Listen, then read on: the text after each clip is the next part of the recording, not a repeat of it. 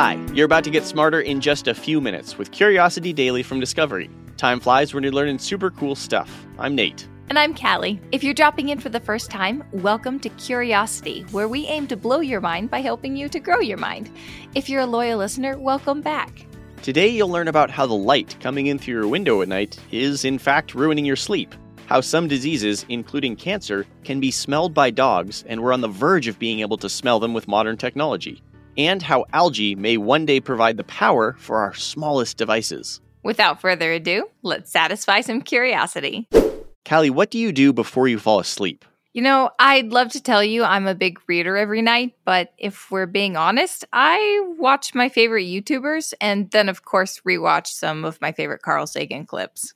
You gotta consume that content, but you might want to think about leaving your phone or tablet in the living room. Oh, come on. Certain lights, like falling asleep to that warm glow of a screen, feels a bit comforting. Well, new research is showing that sleeping with even a single moderately bright light on in your room can have a drastic effect on the quality of your sleep and your health. How much light are we talking? Like book light, lamp, night light, DJ's colored spotlights, headlights, high beams from the car behind you as you see them in your rearview mirror? I think that last one is the brightest light of all.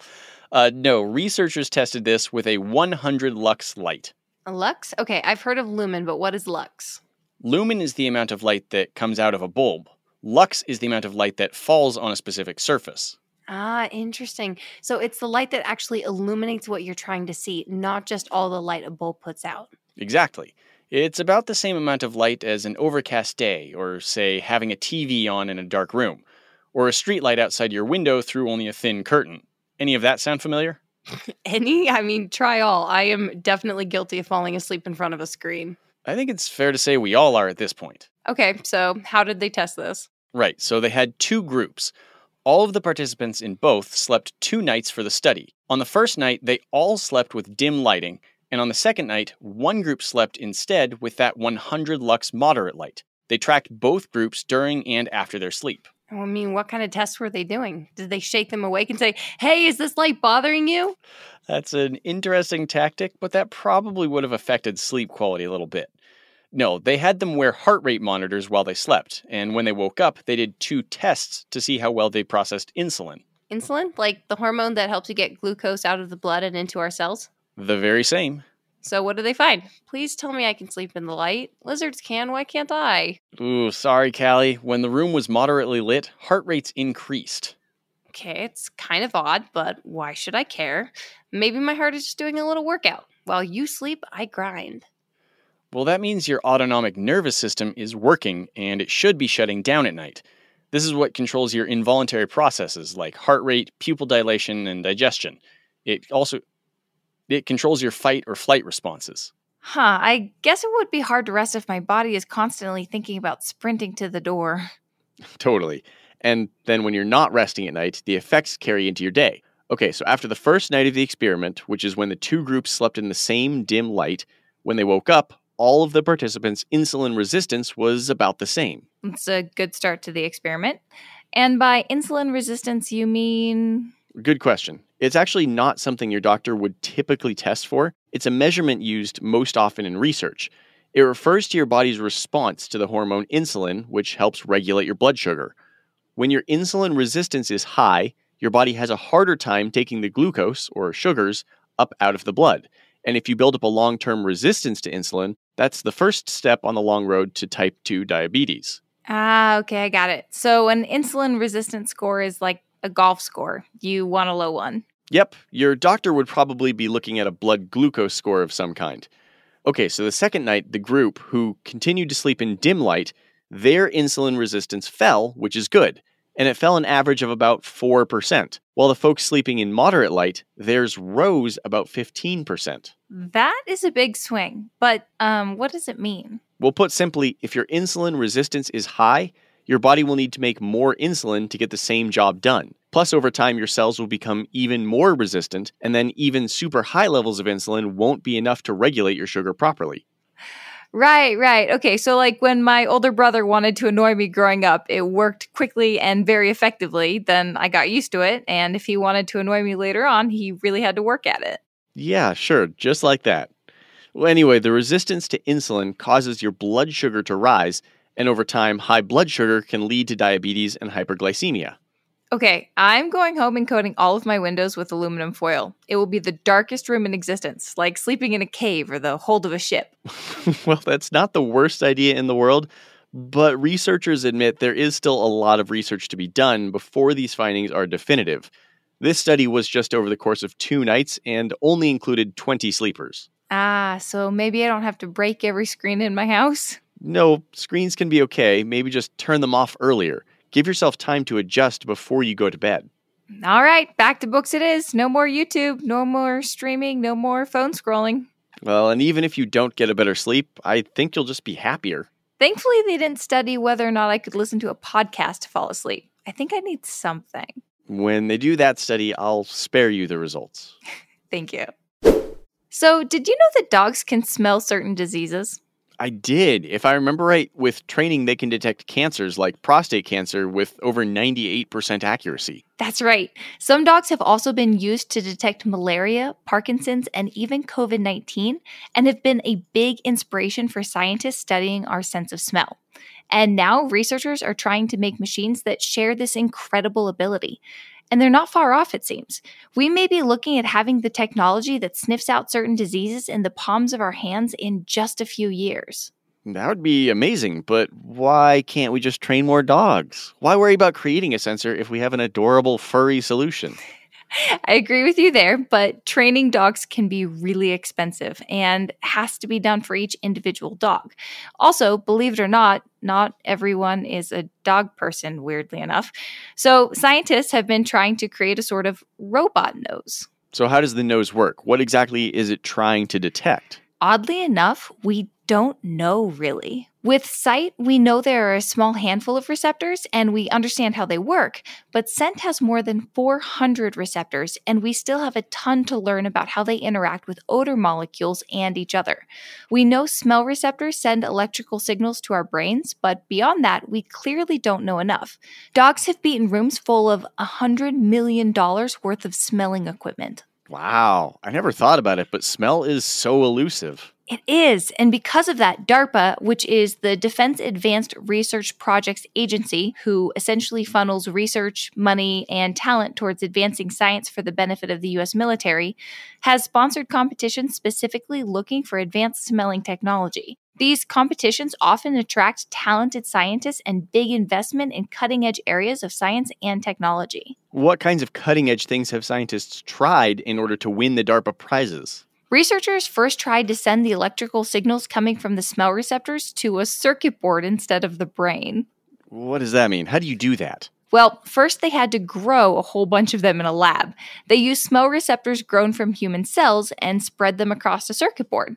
Then they monitored an electrical current sent through the board for responses to different smells. Wow, a lab-grown nose. Essentially, yes, though almost immediately the system was overwhelmed by how many different molecules there were to smell. What did they do next? I'm guessing either decrease the number of molecules or increase the computing power? Or you could try not to smell all the individual molecules. They decided to try to capture the overall smell, the essence. This sort of thing is more about how the molecules interact with each other rather than identifying individual molecules. Oh, good idea. How did they think to do that? They were copying what dogs do. Researchers have shown that cancer-sniffing dogs don't smell particular molecules or biomarkers, but rather can detect that a sample is particularly cancery. So they took a smell and recorded the overall electrical pattern the receptors created. Each smell did in fact create a unique overall pattern that the computer could learn to recognize. Learn to recognize? Are we training computers like training dogs? Exactly like training dogs. They exposed the machine, which researchers called NanoNose, to a variety of smells and allowed it to learn what to look for. And this worked. Yes, the NanoNose, looking for smells rather than molecules, could in fact pick out different individual odors, better than dogs even.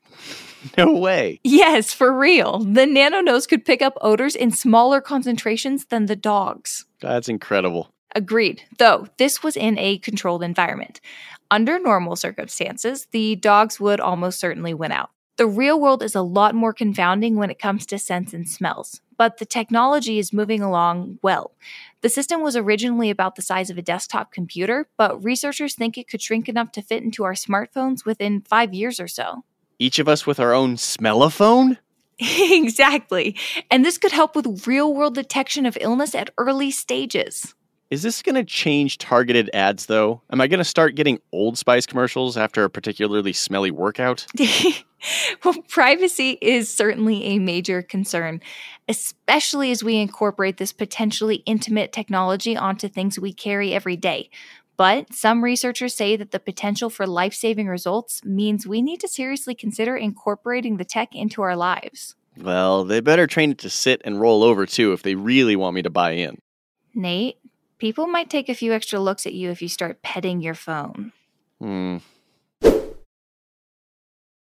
All right, brace yourself. This story is about how pond scum has superpowers. Pond scum? Nate, what are you talking about? Algae, also known as pond scum, may help provide the answer to one of our biggest problems with the ever-growing Internet of Things. Internet of Things. Yeah, I know, it sounds ridiculous, but that's a real term. It refers to the network of little devices that don't, surf the web or anything, but use the internet or a much smaller network to communicate with nearby control devices or each other. Light bulbs connected to Bluetooth, smart thermostats and refrigerators, some speaker systems, mostly smart home stuff, but also some minor home health devices like a wearable heart monitor. Ah, very cool. So wait, how does pond scum fit into all of this? Well, researchers just used blue-green algae, or Synechocystis, to power a microprocessor continuously for more than a year with nothing more than ambient light and water. They used algae to power an electronic device? This is science fiction. It's not science fiction. It's biophotovoltaics, the science of using biological microorganisms to harness power. Oh, like a potato battery. Kind of, but the potato isn't really providing energy as much as a way for electrons to move back and forth freely. So what exactly did they do? Well, the researchers made a device. It's about the size of a AA battery and made from common, inexpensive, and mostly recyclable materials. Inside the device, there is algae and an aluminum electrode. As the algae photosynthesizes, the electrode translates this process into energy we can use. Well, what can it power? In this experiment, researchers powered an ARM Cortex M0 Plus microprocessor. It doesn't sound like much, but this is a small chip found in a lot of Internet of Things devices, like it's probably in your smartwatch or fitness tracker. Using the algae power, it was able to carry out basic calculations. Wow, so it worked. So algae powered the microprocessor. How much energy does that take? It consumed about 0.3 microwatts per hour. Less than a single microwatt per hour doesn't sound like much power. Right, though that's part of what excites the researchers. The growing field of Internet of Things devices requires power, but not a ton of power. And even though they don't need much power, there are a lot of things in the Internet of Things. The impact of getting enough lithium to make batteries to power all these devices would be really expensive and bad for the environment. These literally green power sources could provide the small amounts of power that these devices need cheaply, reliably, and without a massive environmental impact. Okay, I mean, that's awesome, but what about when the sun goes down? Well, that's one of the coolest things. Researchers found the algae still processed power even without light. They think this happens as algae processes its food after photosynthesis. Even in the dark, it's doing work and making power. Okay, but this was in a lab, with super specific conditions? No, actually not even close. It was a semi-outdoor environment with natural light and temperature fluctuations. Semi-outdoor? In simpler terms, it was on a windowsill. Even with these conditions, researchers were really surprised by how consistently the system worked. They expected big pauses or shutdowns, but the device hummed along for more than a year. Are these going to be replacing all of our solar panels soon? Not quite. Photosynthesis isn't very efficient. The algae gets just 0.25% of the energy in sunlight, whereas we can get up to 20% in solar panels. The big difference is that they are cheap to produce and environmentally friendly. It makes them a great solution for things that need power, but just a little bit. So where will we see these things, other than the Internet of Things? This system could be really useful for off-grid or remote locations where even a small amount of power can make a big difference. And if you need more power, you could daisy chain a few of them together. Oh, this sounds like a great solution to a common problem. And think about how much we could lower our lithium needs. It turns out all we needed to go green was to go blue-green. That was really bad, but I'll let you have it. Let's recap what we learned today to wrap up. Sleeping with a light on in your room can affect the quality of your sleep and how well your body operates the day after. New research is showing that even a moderate amount of light can raise our heart rate and keep our autonomic nervous system from fully resting. Cancer-smelling dogs are helping researchers better understand and recreate our sense of smell. Within a few years, each of our smartphones could have a sense of smell capable of detecting illnesses like cancer and malaria at early stages. Researchers successfully powered a microprocessor from an unlikely source, algae. This breakthrough is raising hopes for cheap, environmentally friendly power for many of our small devices. Curiosity Daily is produced by Wheelhouse DNA for Discovery. You can follow our show wherever you get your podcasts, and we would love it if you could take a second to leave us a 5-star review on Apple Podcasts.